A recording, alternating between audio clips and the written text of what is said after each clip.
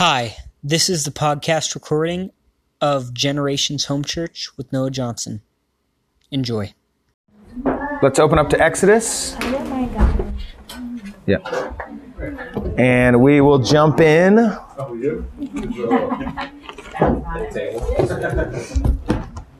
I know we started, when we first started this, we did a couple sermons or teachings just on we talked about a couple things. We talked about repentance, and we talked about prayer, and we talked about revival. And then we jumped into Genesis, and we wanted to do kind of a quick survey of the Old Testament. But as I'm getting to Exodus, what I'm kind of realizing is I don't think we're going to be able to go that quick. And for a lot of reasons, but mostly because I think that probably the Pentateuch, which is the first 5 books of the Bible, is maybe the most confusing part of the whole Bible to us as Christians. We're so far removed from it, particularly as we pass through Genesis and we get about halfway through Exodus. There are a lot of laws that are laid out, and I think that whole idea tends to be very confusing to Christians, where those apply to us, what those mean to us, and what that kind of tells us about who the Lord is. And I think those things can become very confusing and odd to Christians. And so instead of trying to quickly run through the rest of the Pentateuch, I think it would probably serve us well if we slow down there. Genesis has a lot of concepts, and it's so much narrative that we could jump through to the major points, which we did. But I feel like as we're getting into Exodus, I think we're just going to slow down, and I'm going to go a lot slower, and we're going to try and go as much as we can verse by verse. So anyway, I know that last week we kind of talked about how there's several themes in Exodus that really jump out to you in the beginning of it.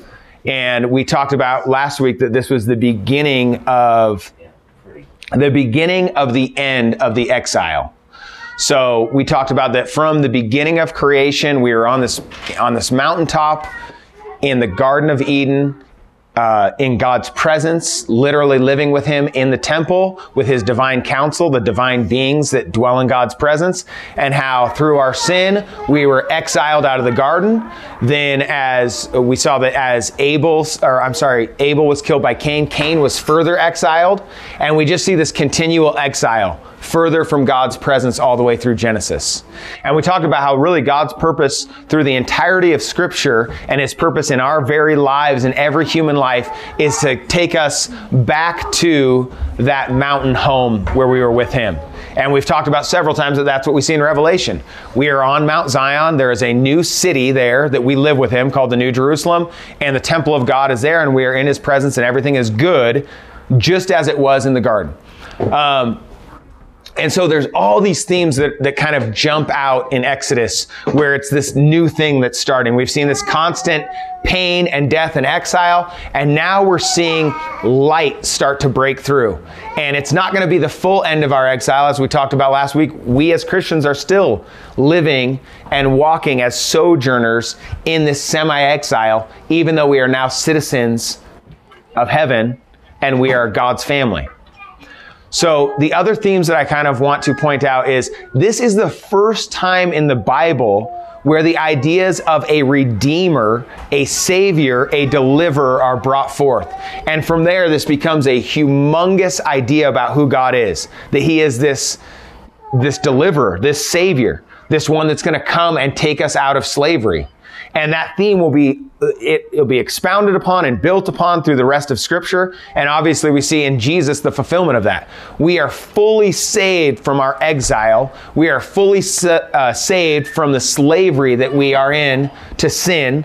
And we are brought out of this world. The Bible talks about us being, as we come to Christ, we are literally translated from the kingdom of darkness into the kingdom of light. And so we're going to start to see those themes in Exodus. And it's the first place also where we see the idea of a nation. God had promised Abraham a nation, and we see that he had kind of built this people or this family, but we have yet to see this nation. And so Exodus will be the beginning of the birth of this nation Israel, a nation which should be really important to us because we're told in Romans that as believers in Jesus, the Jewish Messiah, we are grafted into that nation. So it's not like they cease being his family. It's that we get to join in all of their blessings. So, with all of those kind of ideas out there, I want to say one more thing and then we'll jump right into Exodus. I want to say this. Even last week, Mom, you brought up the ideas of some of the laws and how confusing they seem or bizarre. Sometimes even they seem really punitive as we get further into the Pentateuch. And we even talked a little bit about, well, what's that old covenant versus new covenant? Like, were they, in the Old Testament, were they saved by keeping the law? And what I want to point out is a couple things. One, Abraham, it says, he was accounted as righteous, not because of what he had done, but because he believed the Lord's promises. And what I want to point out to you guys right now is this. God's promise to Israel is that they would go and be a slave people in a foreign land for 400 years, and then that he would come and rescue them. He's told this to Abraham. At this point, there is no law. There is one single thing that the Israelites are supposed to do in regards to a tradition or a law to keep, and that's circumcision. That is it. So what I want to convey to you guys is the saving act of God, the first act of him redeeming his people, is an act of grace.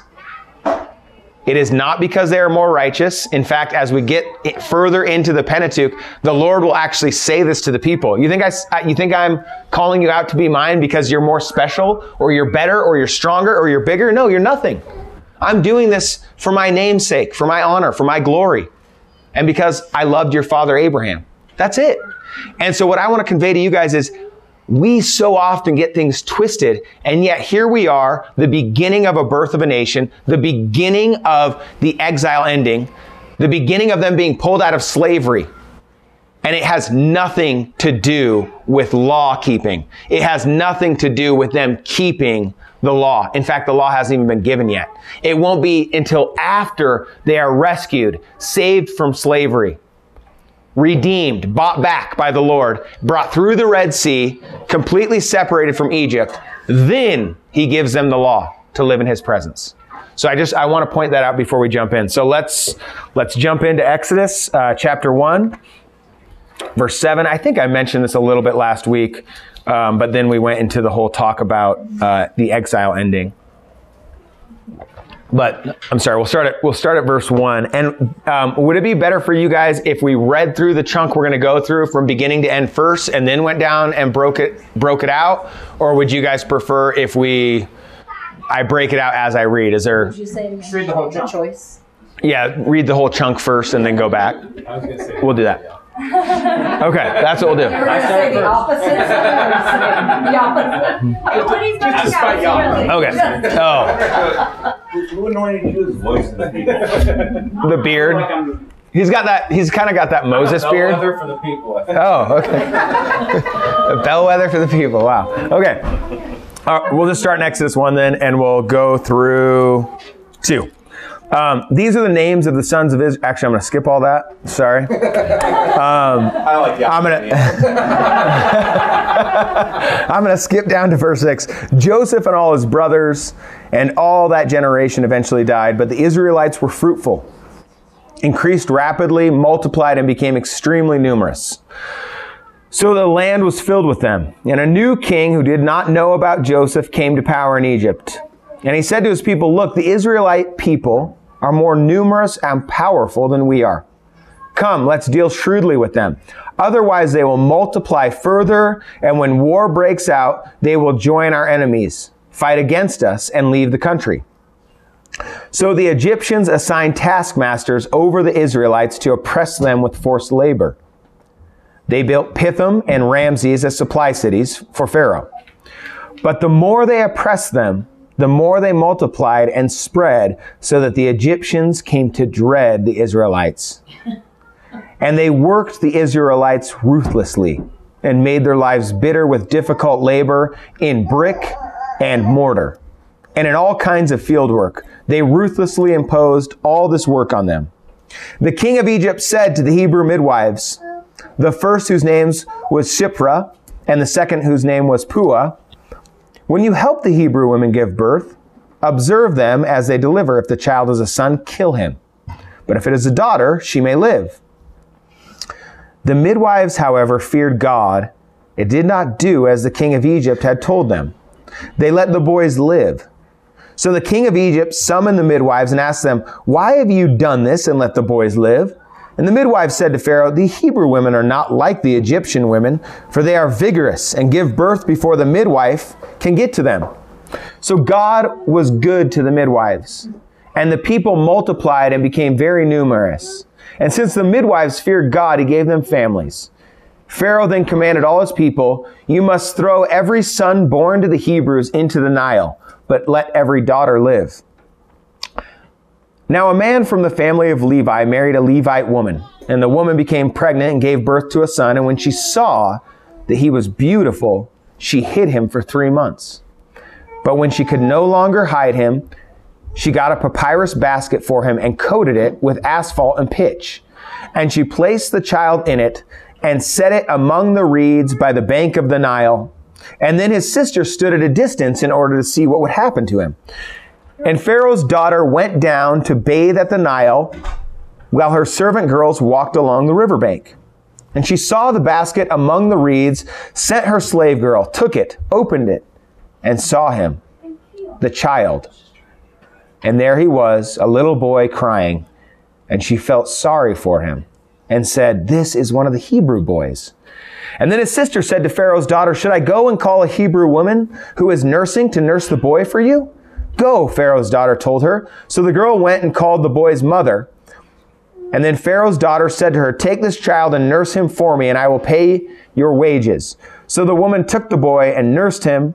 And when the child grew older, she brought him to the Pharaoh's daughter, and he became her son. And she named him Moses, because she said, I drew him out of the water. Years later, after Moses had grown up, he went out to his own people and observed their forced labor. He saw an Egyptian striking a Hebrew, one of his people. And looking all around and seeing no one, he struck the Egyptian dead and hid him in the sand. And the next day he went out and saw 2 Hebrews fighting, and he asked the one in the wrong, why are you attacking your neighbor? Who made you commander and judge over us? The man replied. Are you planning to kill me as you killed the Egyptian? And then Moses became afraid and thought, what I did is certainly known. And when Pharaoh heard about this, he tried to kill Moses. But Moses fled from Pharaoh and went to live in the land of Midian and sat down by a well. Now the priest of Midian had 7 daughters, and they came to draw water and filled the troughs to water their father's flock. Then some shepherds arrived and drove them away. But Moses came to their rescue and watered their flock. And when they returned to their father Reuel, he asked, why have you come back so quickly today? And they answered, an Egyptian rescued us from the shepherds. He even drew water for us and watered the flock. So where is he? He asked his daughters. Why then did you leave the man behind? Invite him to eat dinner. Moses agreed to stay with the man, and he gave his daughter Zipporah to Moses in marriage, and she gave birth to a son whom he named Gershom, for he said, I have been a resident alien in a foreign land.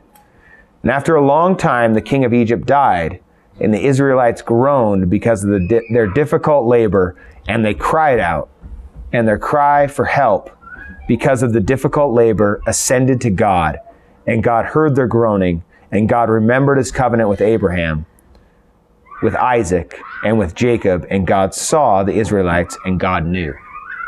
Okay, we will end right there, and we will kind of go back.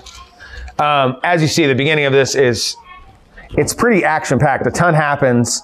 When we get into chapter 3, when Moses is actually called to go back to the people, he's 80 years old. So in the span of a couple chapters, we've gone through the birth of Moses all the way to his 80th year. So I want to stop real quick in Exodus 1:7. If somebody has the opportunity and would be willing to open to Genesis 1:28, and somebody else, Genesis 9:1. Okay. Okay. I just want to look at verse 7 real quick. It says, "But the Israelites were fruitful, increased rapidly, and multiplied, and became extremely numerous, so that the land was filled with them." Now, 2 times previously in Genesis, we have seen this exact command to God's people. Of course, in Genesis, God's people was everyone. It wasn't just a specific group, it was everyone. And we see that in Genesis 1:28, if you will read that, Mom. God blessed them, and God said to them, "Be fruitful and multiply and fill the earth and subdue it and rule over the fish of the sea and over the birds of the sky and over every That's living good. thing." Just right there. I just wanted to go to that part. That's the first command. Be fruitful and multiply. After the flood, again, Noah's told a similar thing. Genesis God 9:1. blessed Noah and his sons and said to them, "Be fruitful and multiply and fill the earth." Okay, so there's already this little hint that's being given to us that Israel is going to be the one who actually obeys God's command. Now, it's not like they did something special. God actually brought it about in them. He's the one who's making the wombs of the Israelite women multiply. But yet we see already there's kind of this hint that the things that he's called the people of the world to do over and over, which they have disobeyed, now Israel is starting to fulfill that. And so we're starting to see kind of just this hint that Israel's going to be these people. If you remember back in Genesis, and I don't have the exact scripture notation, but the Lord said to Abraham, "I have called Abraham so that he might teach his children after him to obey me and walk in righteousness and justice." And so there's this idea already that they are going to fulfill God's call for them, which no one else has done to this point. As we go down further, we're going to see something really, really interesting. It says, verse 11 says, so we see that the Israelites are there, and the king is getting scared that the Israelites are too numerous. So he says, let's start kind of oppressing them. And the way that they oppress them is they're in slavery, they're in bondage, but he says, let's make it extremely rough on them. And verse 11 says this, so the Egyptians assigned taskmasters over the Israelites to oppress them with forced labor. They built Pithom and Ramses as supply cities for Pharaoh. And verse 12 says this, but the more they oppressed them, the more they multiplied and spread, so the Egyptians came to dread the Israelites. Now, what's fascinating about this is we're going to start to see that this is almost like a trend. Whenever we see in the Bible that there is a oppression coming on the people of God, they will actually, as they try and stamp them out, it's almost like kicking a fire. It will spread further. Now, there are times in the Bible where we see that the Lord actually brings oppression or judgment on his people. We see that with the Assyrians. We see that with the Babylonians. And so this is really the Lord using a foreign nation as a weapon, as a club, to chastise his people for living in rebellion. But when that is not the case, and when it's just humans oppressing his people, what we will see is when that happens oftentimes, what happens is they don't actually succeed in tamping down their numbers, but the exact opposite happens. And so I want to open real quick to John, if somebody would open to John 12:24, and I will open to Acts 8:1-4. If somebody would read John 12:24, this seems to be almost a law that the Lord has written in the way that the world works. So if anybody could... 12:24, does somebody have it? Okay. Go ahead, Katie. Just 24? I think it's just 24, yeah. Very truly I tell you, unless a kernel of wheat falls on the ground and dies, it remains only a single seed. But if it dies, it produces many seeds. So Jesus even uses this as a spiritual illustration and says about himself, look, I'm going to die, but when I die, what's actually going to come from that is way more fruit. And so what we see is whenever the forces that are aligned against the Lord begin to hurt, crush, or destroy his people, what really ends up happening is a multiplication. As we look at the early church, we're going to see a very similar thing. In Acts 8:1-4, the church has begun to multiply, and it's begun to multiply so much that there is now a concerted effort on the part of the Jewish leaders, the Sanhedrin, to get rid of them. And so they, much like Pharaoh, have the same mind. How can we get rid of them? Let's oppress them. Let's destroy them. And we'll see what the result is. It says here in verse 1 of chapter 8 of Acts, it says, Saul agreed with putting him to death. That's talking about Stephen. And on that day, a severe persecution broke out against the church in Jerusalem. And all except the apostles were scattered throughout the land of Judea and Samaria. Devout men buried Stephen, and mourned deeply over him. Saul, however, was ravaging the church. He would enter house after house, dragging off men and women and putting them in prison. So they were scattered. So those who were scattered went on their way preaching the word. Okay. So we're going to see that this awesome thing's going to happen. And Paul is almost going to be like Pharaoh. Pharaoh, the Bible says, ends up being raised up. Even though the Lord knows he's going to harden his heart, God raises him up to show himself powerful and to show his glory in Pharaoh. And yet Pharaoh continues to oppress his people, but the more he oppresses, the more he tries to stamp out that fire, the more sparks fly out and the people multiply. Here we see the chief persecutor is a guy named Saul.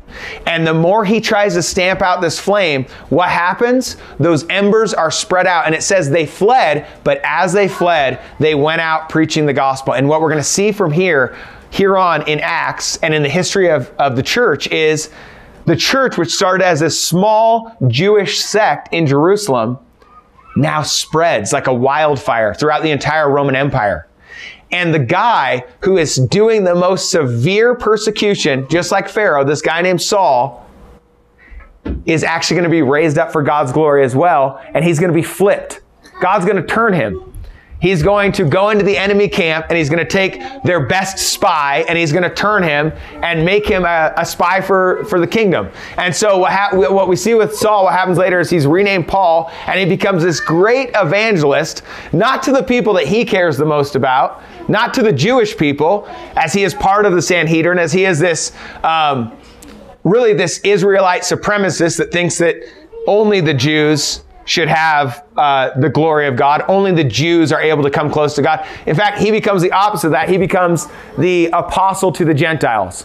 And so what we see is when the Lord is with his people, no matter what man does against them, it will not succeed. And in fact, what happens over and over is, as it talks about in Romans 8, God turns that thing, whatever it is, and he makes it for good for his people.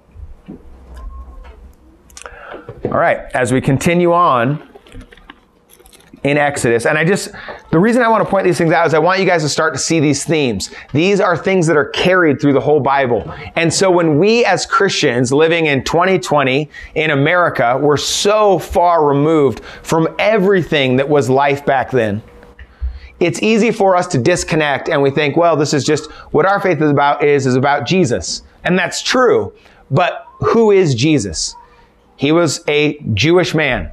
He was the Messiah of the Jews, the one that had been promised all the way through the Jewish scriptures, all the way back to Genesis 3, where we looked at this one that would crush the head of the serpent. So all the way back to Genesis 3, when God's people are first cast out of the garden, and then through the remainder of scripture, which is Jewish scripture, what we see is there's this one that's promised. This deliverer. There's that old worship song, My Deliverer is Coming. There's this one that's constantly promised that they're waiting for. And so what we want to do is we want to marry those things together so we can have a fuller understanding of who we are, who the Lord is, and what he requires of us. And what we're going to see is so much of what's in Exodus and the rest of the Bible is really applicable to us. These people stood fast, and the Lord blessed them because of that, and he will do the same with us. All right, as we get further down into verse 14, it says, actually I'll start in verse 13, it says, they worked the Israelites ruthlessly, and they made their lives bitter with difficult labor in brick and mortar. And I want to stop right there. because I think this part is fascinating. This is the last place in the Bible is Exodus where we're going to hear about bricks. And you might be like, who cares? That doesn't mean anything to me. Okay. But if we look back real quick, where was the first place that we saw bricks? In Genesis 11, at the Tower of Babel, it says, the whole earth had the same language and vocabulary. And as the people migrated from the east, they found a valley in the land of Shinar, and they settled there. And they said to each other, they didn't say to each other, let's spread out across the whole earth as the Lord told us and subdue it. What they said to each other is, let's not spread out anywhere. Let's stay right here. They said to each other, come, let us make oven-fired bricks. And they used brick for stone and asphalt for mortar. This idea of brick and mortar being used to build a tower up to the heavens, literally as we talked about, I think it was either Ugaritic or Akkadian, that the name Babel meant the gateway to the gods. So they were building a gateway to the gods. And God did not like what they were doing. We saw this. And this was kind of the final rebellion of humanity as a whole. And what did he do? It came down and confused their languages. So humanity was now severed. It was shattered. It was broken apart. And he spread them out all over. And they went and spread out to different lands according to the languages of those who spoke the same language. He confused their language. We talked about this was kind of the final rebellion that we see in Genesis, where man and these evil spiritual beings that we saw in Genesis 3, the serpent that we saw later in Genesis 6, these beings that were creating these half-breeds named Nephilim, and now we kind of see this final alliance for rebellion. And what are they using? They're using brick and mortar. And here is the last place we're going to see this together. So the Israelites are actually still being oppressed by this demonic thing, whatever it was that first inspired humanity to rebel against God and build this tower. And I think really the writers of the Bible would want us to look back at that. They know exactly what they're doing as they're writing this out. As the Spirit of God is leading them to write this, they know what they're writing. And this is the last place. There's only two other places in the Bible where we're even going to see the word brick. And it's in Isaiah, and he talks about when God destroys Israel, how the bricks are falling down, but the Israelites say, no, we will rebuild with stone. So even there's this idea of rebellion against God. And what we're seeing is the rebellious, those who are working in the brick and mortar, are oppressing the people of God here. But this will be the last time we'll see it. And so it's kind of this final breaking out. Remember, right after Genesis 11, we see that God calls out Abraham. So he says, hey, I'm dividing the nations out. They're going to be according to their languages. And we talked about in Deuteronomy 32 that he divided out the nations to the Ben Elohim, the sons of God, this divine council, that he divided each nation under a member of that divine council, a member of the sons of God, these angelic beings, whatever you want to call them. But he said, I'm going to take one nation for myself. And he said he took Israel as his portion. And so as we're going through it, we're seeing is this is going to be the final break of Israel being connected to the nations. From here forward, they are their own separate thing. It's the birth of a nation, and it's the nation of Yahweh. It's his people. And so what's fascinating is, if we skip over to chapter 2 and verse 3, after Moses' mom had seen how beautiful he was and decided to hide him for 3 months, she came to the point where she could hide him no longer. And listen to what it says. But when she could no longer hide him, she got a papyrus basket for him and coated it with asphalt and pitch and placed it in the river. It's the final time that we're going to see this idea of the brick and mortar. And what does she do? She turns one of those elements for good. And she actually uses the mortar to be the deliverance of her son, who will end up being the savior of the nation. So she takes this thing that they have been oppressed in, making bricks, making mortar, building, and she takes that element, that mortar, she takes it, she grabs some out, that asphalt, it was probably tar or something, and she coats this basket so that it will float, so that the son that she loves will not perish in the Nile, but perhaps perhaps something will happen and he'll survive. And sure enough, by God's providence and her little bit of faith of putting this baby in this basket and putting it into the Nile, it floats down to Pharaoh's daughter. And that's it. That's the last time we hear brick and mortar, and that break is made.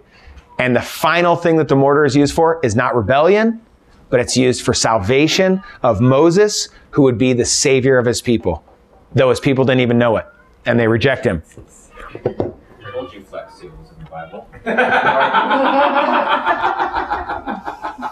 To use that screen door. Very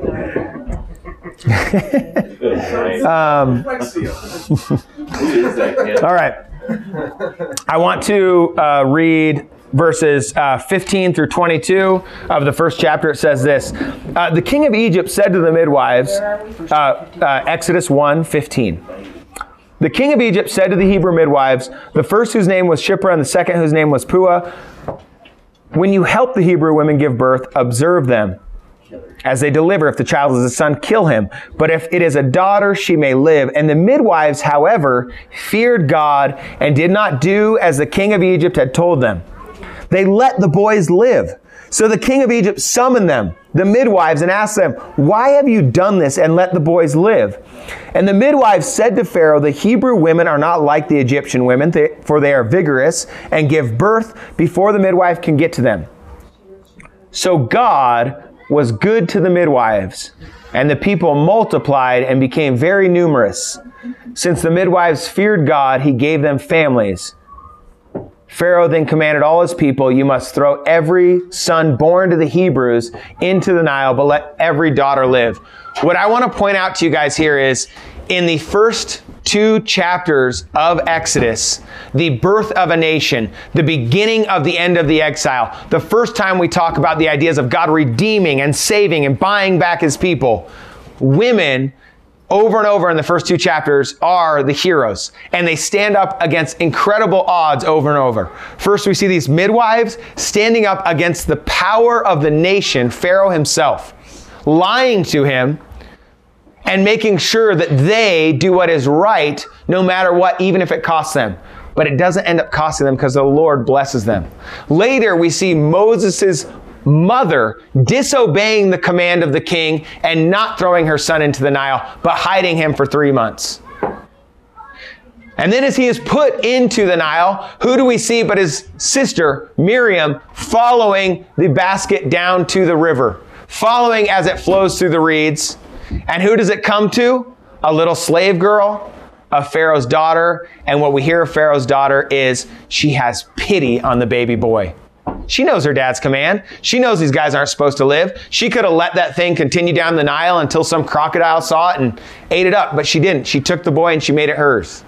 And not only that, but God allowed, by his providence and goodness, for Moses' own mother to be the one that got to raise him, at least until he was weaned. God is so good. He is so gracious. And oftentimes we hear like, oh, we don't see many female heroes in the Bible. No. The entire birth of the nation was through these heroic acts of these women. And I just want to stop for a second and think about these 2 women. We don't know a whole lot about them. We don't know, I shouldn't say we don't know. I don't know. There may be scholars out there that do know. I don't know if they're Hebrew women that are there birthing our midwives for the Hebrews, or if they're really Egyptian women that are there being midwives. I'm not really sure. And maybe there's a language expert out there. I'm sure there is that knows. But the point that I want to emphasize here is, I would think that they were Egyptian, just a comment, because they also were present at the Egyptian births, because they tell them they're not like the Egyptian women, and I would doubt that the Egyptian women would want Hebrew women delivering their babies. Yeah, that might be the case. That may totally be the case. But I want to read just a couple other places in the Bible to kind of flesh out this idea of, gosh, it's so easy for us in our lives to fear people rather than God. And we know so much more about the character of God than these women did. What do they know about the Lord? Not a lot. I mean, even if they knew all the stories of what the Lord had done in appearing to Abraham and to Jacob and to Isaac and to Joseph, they don't know that much about him. And yet they fear him rather than the king, and they're actually summoned into the king's presence. Talk about a fearful thing. Talk about something that would make your knees buckle. You are brought before someone. There is no court. There is no appealing to someone for justice. You are standing before the one who holds life and death in his hands. And if he doesn't like your answer, you're dead. And maybe your whole family's dead. And they don't tremble. They don't pull back. They don't let cowardice or fear overcome them. Rather, they let the fear of God control their actions. If somebody would be willing to open to Proverbs 29:25, somebody else Acts 5:29, somebody else Matthew 10:28, and I will read from Daniel 3. Whoever's got Proverbs, if you would read that. Proverbs 29:25, I believe. The fear of man lays a snare, but whoever trusts in the Lord is safe. Just that verse. Yeah, just that verse. I mean, we have Proverbs. These women didn't have that. We have the words of God telling us things like this, and yet we see this fulfilled in them. Who knows that Solomon, as he was writing this, wasn't even thinking of these women? They disobey the king. They fear God. And what happens? God is good to them, and he blesses them with families. They save the families of the Hebrews. God blesses these women with families. In my translation, it says establish their households, which just seems even more powerful to me. Yeah, totally. You know, like more far-reaching and generational. Does somebody have Acts 5:29? Yeah. Peter and the other apostles replied, "We must obey God rather than human beings." Okay, so Peter and John had been going up to the temple to worship the Lord in Acts, and they healed this man at the gate, Beautiful, and they're called before the Jewish leaders and told to quit preaching in the name of Jesus. And they're basically like, you guys do whatever you think's right. This is what we think. We think it's better to fear God rather than man, so we're going to keep doing what we're doing. Matthew 10:28. Anybody? I will. Okay.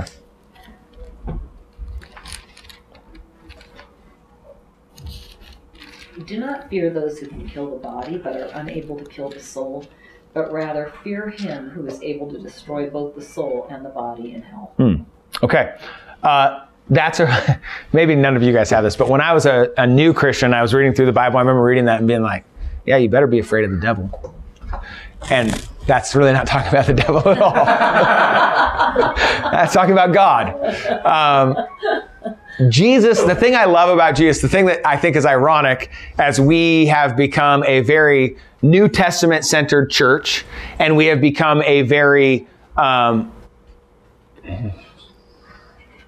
non-offensive church and tolerant church. That's how the church in the West has become. How can we be as relevant as possible? And typically what that means is, how can we steer clear of things that might offend people who don't know the Lord? I love when I actually read Jesus. You literally never see him do that ever. He always brings it so hard. Like, he just brings the hammer every time. He's like, actually, don't fear those people at all. But you know who you should fear? The one who can kill your body, and then after your body's dead, he can take your soul and throw that into hell too. It's like, okay.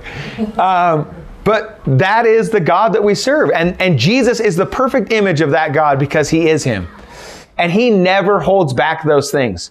What I always find funny is, we will talk about, oh, Jesus heals this person, he heals that person, and we want to talk about all the things that everyone in the world at large would agree. What a great thing by Jesus. But almost without exception, almost every single time after he does it, he stops the person before they leave and says, hey, don't go and sin anymore, or something worse than this is going to happen to you. Some of these people have been crippled their whole life. What possibly worse thing could happen to them? Like, you've been sitting at a place begging. Like, I don't know how many of you guys have visited other countries, but when you see kids with like polio and stuff in places like India, they're begging and they're on these little carts with wheels. Like, that's what they've been doing their entire life. They don't have what we have in this country.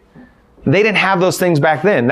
Those people, that was their entire existence, was begging, being completely humbled their whole life, having nothing, having no dreams, having nothing. How do I live this day? That's it.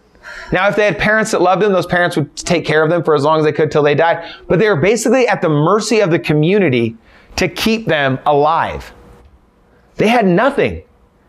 And Jesus would heal one of these people, and then before they would leave, he would be sure to speak to their heart, not their body that had been mangled and crippled. He would speak to their soul and say, just be sure that you don't leave now and forget God.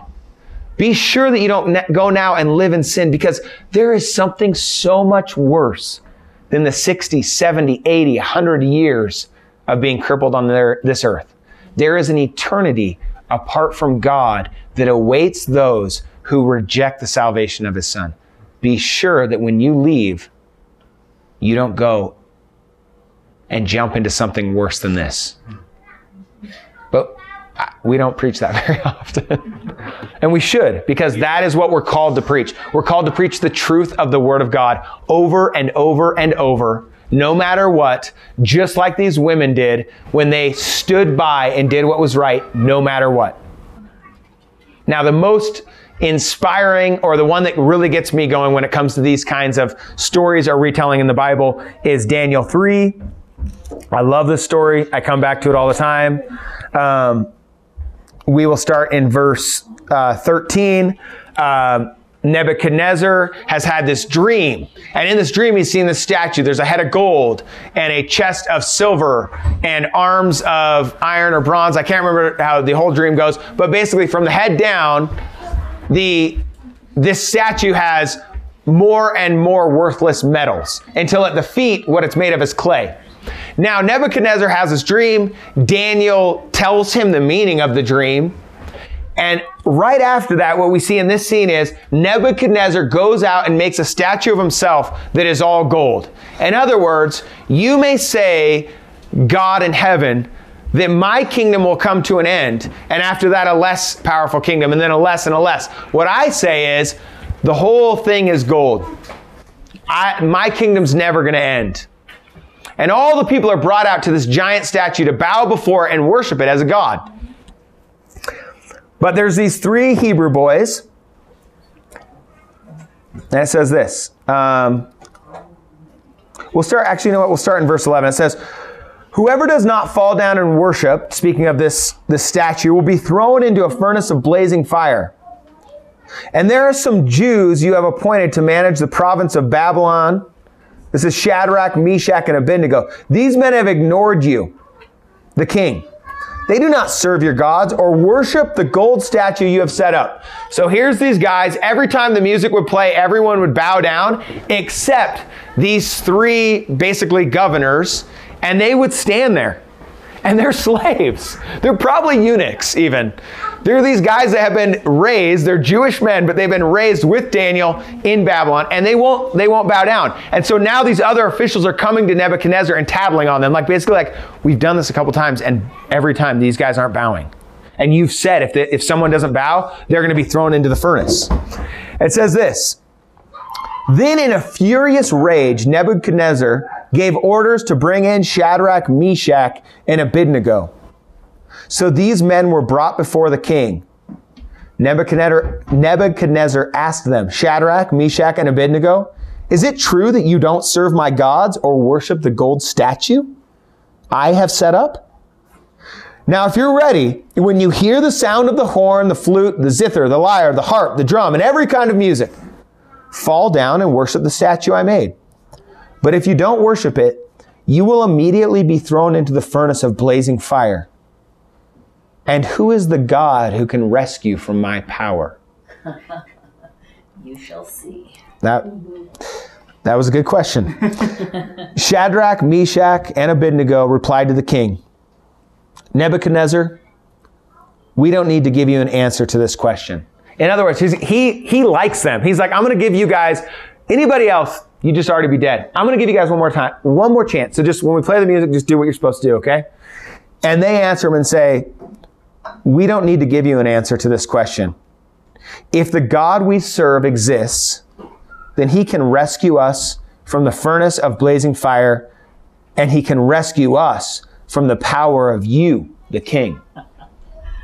But even if he does not rescue us, we want you as king to know that we will not serve your gods or worship the gold statue you set up. My gosh, these guys, Jeez Louise. talk about ballsy. Well, if you could- Can you imagine? This guy is, Nebuchadnezzar is so powerful. And they don't even, he gives them this gracious kind of moment. Like, I'm going to give you one more chance, the music can play. They're like, no, you don't, we're not even going to answer that. Don't even play the music. We're not bowing down. Don't even play. Our God, if he exists, he can rescue us from whatever fire you have, and he can rescue us from you. You think you're greater than him? You're not. So do your worst, because even if he doesn't rescue us, we're still not going to obey you. It is better to obey God than to fear man, for the fear of man is a snare. Gosh. And we all, I'm assuming we all know the story. They get thrown into the fire. None of them burn. Not only do they not burn, the only thing that does burn are the ropes that have bound them. And as everyone looks into the fire, not only, the guards who threw them in die, but not only do the 3 Hebrew boys or men at this point, not only are they standing, walking around in the fire, but they say, I see another one walking around with them. Was there not only 3? Because I see 4, and one of them looks like a son of man. What? If that's not encouraging, And nothing is. it's just, think about what the Bible says about fire. When Moses meets the Lord for the first time, it says the angel of the Lord is in a flaming fire in a bush, and yet the bush is not consumed. And here we see Shadrach, Meshach, and Abednego, and they're in the flame of fire, and yet they are not consumed. Our God is a consuming fire, and his fire goes before him, and it burns up all his enemies. It says they are like chaff. It burns so quickly, you barely can even see the chaff burn before this maelstrom of fire hits it. And yet his people, that fire just refines them and makes them better and better and more pure. All because we do not give in to the fear of man, but we fear God. And like that didn't even have to be in there. The looking in. But it's, I think, just to encourage us that when you're in there, you're not alone. God Yeah. is there with you. Absolutely. Worst trial or time. Absolutely. Very encouraging. What time do we have? Where are we? Good time. 11:35? All right. Okay. I had some other stuff I want to get to. We will do that next week. Let's end there. I just want to encourage you guys. The Lord is awesome. The more that we pour into his word, the more that we see who he is, the more that I feel like we become in awe of him. And as we look at him, he changes us into his image as we behold his face. And so I just want to encourage you guys that, gosh, the Lord loves you guys. And he loves this whole world. Let us be those who do not shrink back from not only living right, but from spreading his message as the early church did. When they fled and they went out, it said they preached the word as they went. You know, it's easy for us in our culture especially to fear people, because as soon as you start sharing that with them, there is this, they're going to cast you out sometimes. They're going to call you bigots, or they're going to call you small-minded. But who cares? We've been commanded to do what is right and let everything else fall where it will, just like those Hebrew boys did. You know what? At the end of the day, maybe we die in this fire, but we're not going to bow before you. We know our God's able to save us. Maybe he does, maybe he doesn't. That's up to him. But we will not serve your gods. We will serve the living God.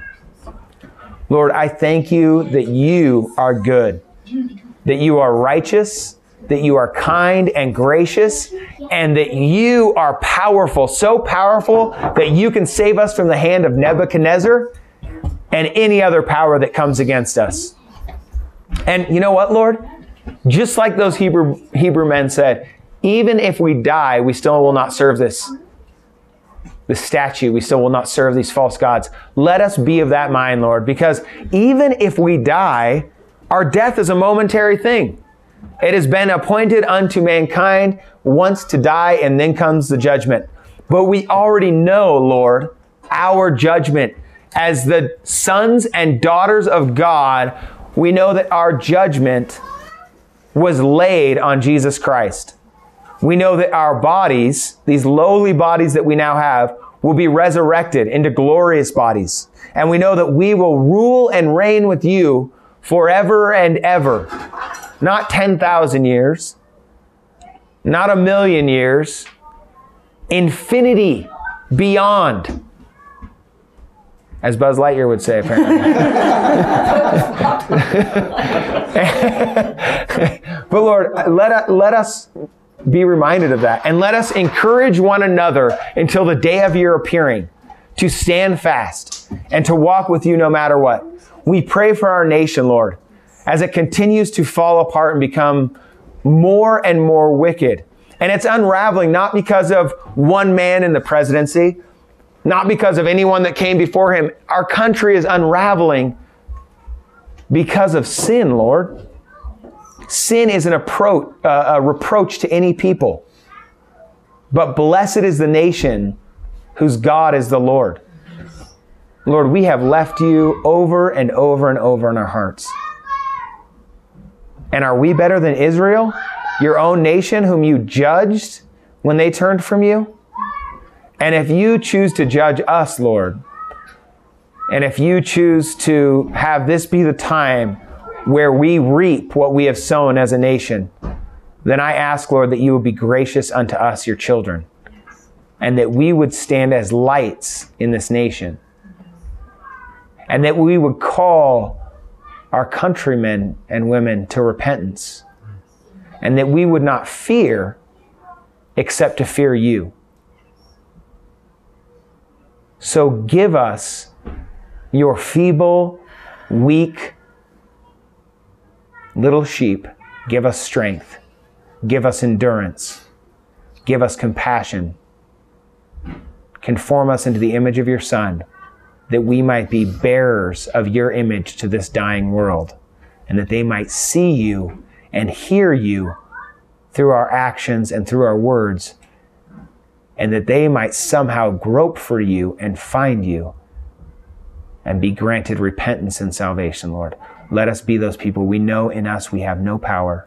We have nothing to give you other than our very selves. And so we give ourselves to you. We ask that you would make us the men and women that you would have us to be by your Holy Spirit, by the working of your power, because we know that we have no well to draw from within us.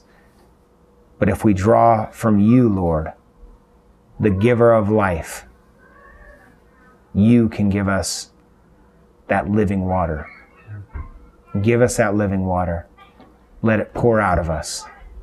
Forgive us today, Lord. I just ask that each one of us would think about the sins this week, this month, this year, and even in our lifetime that we have yet to repent of. Ask right now, Lord, that you would reveal those things to us, that you would forgive us of those sins, and that you would lead us in the way everlasting. We put our trust in you, Lord. We thank you for your Son, Jesus, by whom we were saved. We thank you for your Holy Spirit, by whom we are being sanctified daily. We thank you, Father, that your kingdom is coming, and one day will dwell upon this earth, and we will dwell with you. You are good. We praise you. In Jesus' name, amen. Before we take communion, I want to read one more scripture that I always love. Esther 4, verse 12 is where I'll start. And then they told Mordecai that Esther had said, Then Mordecai told them to reply to Esther, "Do not think to yourself that in the king's palace you will escape any more than all the other Jews. For if you keep silent at this time, deliverance will rise up for the Jews from another place. But you and your father's house will perish.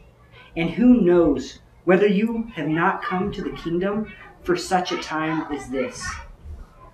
Then Esther replied, "Go gather all the Jews to be found in Susa, and hold a fast on my behalf, and do not eat or drink for 3 days and nights. And I and my young women will also fast as you do. Then I will go to the king, though it is against the law. And if I perish, I perish." Mordecai then went away and did everything as Esther ordered him to do. That's good.